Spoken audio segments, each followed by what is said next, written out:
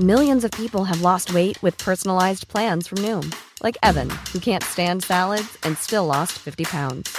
Salads generally for most people are the easy button, right?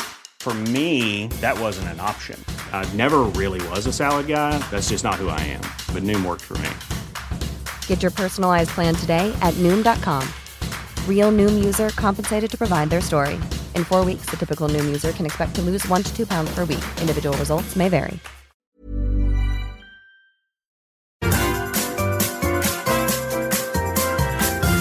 You are listening to the Mother of All Talk Shows podcast with George Galloway. A funny thing happened to me on the way to the studio. I was grounded by the airline in China due to the draconian COVID regulations. Not in China, but in England. In fact, England, which was supposed to have abandoned all of its COVID restrictions, has maintained them, only for one country, the People's Republic of China. Problem is, no one told us that. And so I was supposed to be back in Britain presenting this show to you live. But I couldn't get on the aircraft, along with several others who hadn't been told that England required them to have a PCR test in order to fly in from China. You can fly in from anywhere else in the world.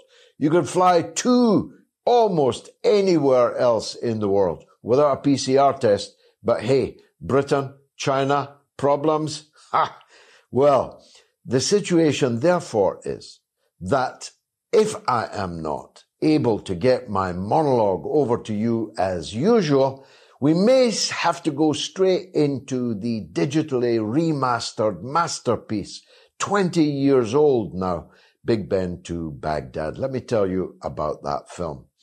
It was an idea of mine. It came to me in a dream to drive a red London bus and a black London taxi all the way from Big Ben to Baghdad. We soon lost the taxi, but we did drive a 1963 red London Routemaster through France, through Spain, through Morocco, through Algeria, through Tunisia, through Libya, through Egypt, through Jordan, and all the way to Baghdad, where we received the biggest welcome ever afforded to any Britishers in any country in the world in all history. 3 million people came out onto the street to receive us. It's a cracking film, narrated by Oscar-winning actress Julie Christie. It was beautifully made and was ahead of its time, as the documentary, I think, will impress you when you see it later in the show. But it's important to show it, not just because of its artistic value, but because this is the 20-year anniversary of a very great crime, for which the criminals have not paid, indeed have been richly rewarded.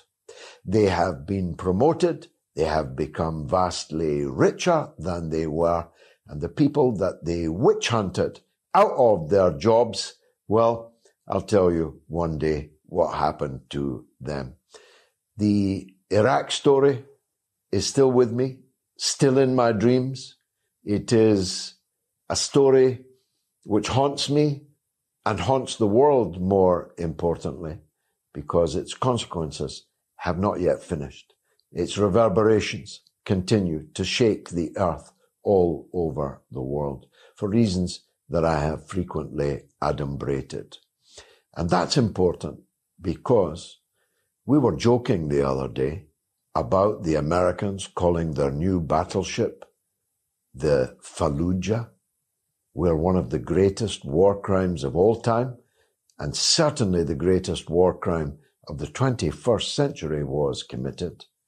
And lo and behold, the British minister, Annabel Goldie, a British government minister, in a written parliamentary answer from the House of Lords, has just announced that Britain is sending depleted uranium shells to Zelensky and the Ukrainian armed forces.